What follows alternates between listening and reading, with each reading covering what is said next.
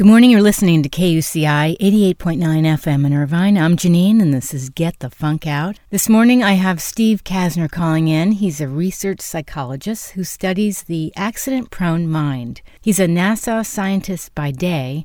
He flies jets and helicopters, rides motorcycles and skateboards, and has surprisingly few scratches on him. He resides in San Francisco with his wife and his daughter, and he's just written this great book called Careful, A User's Guide to Our Injury-Prone Minds. It's my pleasure to welcome to this week's show, Steve Kasner. Well, I thank you for having me. I was very intrigued how you came up with the idea for this book. Could you share that with the listeners? Sure. I spent 25 years working in the aviation safety industry, and this seemingly dangerous activity, hurtling through the air at the speed of sound, 8 miles high in the air while eating really lousy food, may seem dangerous, but somehow we made it unbelievably safe. I mean, like, nobody is getting hurt in an airplane these days. Right. Meanwhile, I look out the cockpit window, and people are dropping like flies on the other side. We're seeing an upswing in the number of car crash fatalities, pedestrian fatalities. People are falling off of ladders, downstairs. Every category of injury you can even imagine is somehow bizarrely on the rise in this day and age in modern times. So I thought, this needs some attention. It really struck a chord with me because I have a teenage daughter. She just got her license, and we're like analyzing people's driving. And just yesterday, somebody's driving along holding their phone. You know, it's supposed to be hands-free, and they're holding this thing, looking at their calendar and having a conversation. And she's like, "Are you kidding me?" And he goes through a stop sign. Yeah. Well, let me prefix by saying, if you look at my book and listen to the race car driver I talked to, what you're doing, riding along with your daughter and analyzing situations, is pure gold. Yeah. The safety outcomes of that are amazing. What a wonderful thing you're doing. You're a great mom. Oh, thank you. Now let's get back to the knucklehead who's Yes. running stop signs while he's looking down at your phone. Right. Yeah. It's the hardest thing, and why I really had to write this book. There are so many things we misunderstand about our own minds. So, for example, we think we can do this thing called multitasking. No way. This guy is driving at the same time as using the phone. Yes. Well, that driving thing didn't work out very well. He wasn't driving. There was a stop sign there, didn't see it, went through it. There you go. Yeah. What if there would have been a pedestrian there? Or a little child. Yeah. Many times. What if there would have been another car? It's not, we have to sort of take a brief psychology class, is what I try to do in my book here, and learn what we can and can't do. Right. And paying attention is not one of our strengths. Yes. We couldn't do it when we were kids, and we're probably even worse at it when we grow up. We need to learn what we're capable of and what we're not, and that's just one of them. You know what? I want to interject something because as I was reading through your book, I was thinking we're a highly caffeinated society that's also hooked into technology, which is a really bad mix when you're behind the wheel or whatever you're doing. Yeah, well, add caffeine, that probably just speeds up crazy. Right? I nailed that. Yeah, maybe we're trying to do too much. Right. And we just need to get it in our heads that we can't pay attention to more than one thing at once. We make errors, and the better we are at something means nothing. We're still gonna screw it up sometimes. We have to be ready for that. Right. We don't know anything much about risk. We cower in fear of something that's probably pretty safe, but meanwhile we'll throw caution to the wind for something that's actually really dangerous. There are just so many blind spots in our thinking here that the modern world is throwing at us, and it's hurting us. You touch on some really good points in your book. For instance, we have limits on our own ability to pay attention. Yep, we're just bad at that. I mean, in my field, in aviation, we just have this line. Humans aren't really good monitors or anything. And we've learned that over the last 100 years. We're just terrible. Keeping your eye on something, oh, come on. Right. An alarm should go off in your head. I'm going to fail at this. Yes. Something is going to slip by when I'm not looking, or thinking about something else, or sneezing or something. Yes. Okay, so here's one. What's riskier, jaywalking or kayaking? Yeah, wow, okay. Who knows that? And no one has these numbers in their head. So I think, I don't have the book in front of me, but the chances of you needing medical attention on any given day of kayaking are pretty low. There's something like maybe 1 in 300, I thought it was. Okay. So, yeah, obey the rules and use judgment. You're probably going to be okay. But jaywalking could be a lot more dangerous than that. Right. But how funny that you could be jaywalking with your friend talking about how there's no way you're going to go kayaking because, there's jagged rocks and stuff. Right. I'm like, wait a second, you do something even more dangerous. We gotta get our hands on the real data, and that's what I'm trying to do here in the book. You touch on the fact that there's all kinds of things, different calamities can happen, whether it's around the house, watching your kids. Do you want to touch on some of that? Sure. The home is the greatest one. Believe it or not, that's where most of the injuries happen. It's funny that people might imagine that they do a dangerous job, but the scariest thing they're going to do is clock out for the day and head home. And we're completely unsupervised in our home. We're doing things that we're not really experts at, like using tools and knives and blenders and stuff like that. Nobody's there to watch over us. If we do something bad, like stand on a swivel chair, the swivel chair police aren't going to pop out from behind the refrigerator and tell you to not do that anymore, give you a ticket or anything. It's us in our worst imaginable situation, the privacy of our own home. Oh, I know. There's no structured environment there. Anything goes. You're the boss. You can be as crazy as you'd like. Try get away with that on the roads. You can't drive 150 miles an hour, or somebody's going to stop you. But not at home. Let it rip. I had a family member that used to say, "Do as I say, not as I do." Like if I'm cutting this bagel really, in a haphazard, dangerous way, just don't try to ever do that. Just ignore me. Like don't use me as your role model. And things do happen at home.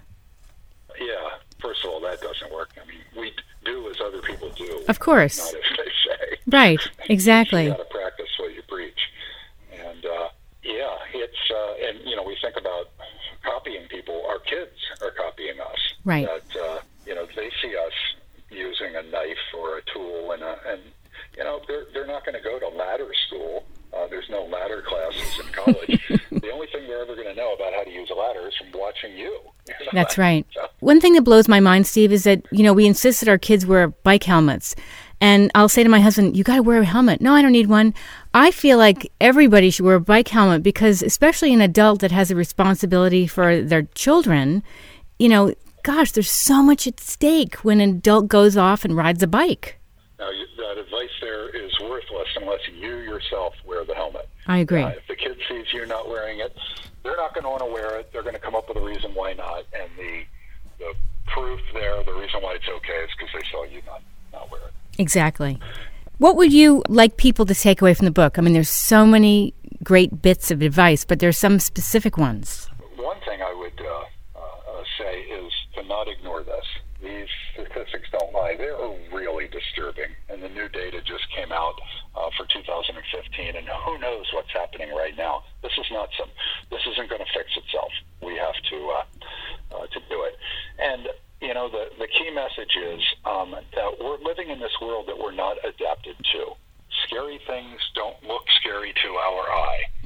We have many blind spots in our thinking. We need to take a short course in psychology here. We need to get a course on how our own mind works in the presence of modern dangerous things, and that's what the book delivers.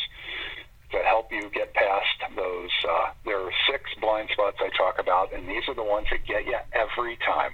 Learn about them. Learn what can you get away with and what can't you get away with. Mm-hmm. That is the key. You'll be in a better place. And you'll see workplaces and people like pilots are already, thinking in the manner that I talk about. If you manage to work that into your routine, you could literally be in a different world. You'd never need to fear. If you taught these things to your kids, you could just take a deep breath and just know that they've got the sense and the real judgment to be careful. Right. You know, I always apply this back. I don't know why. You had a section called How to Do Better.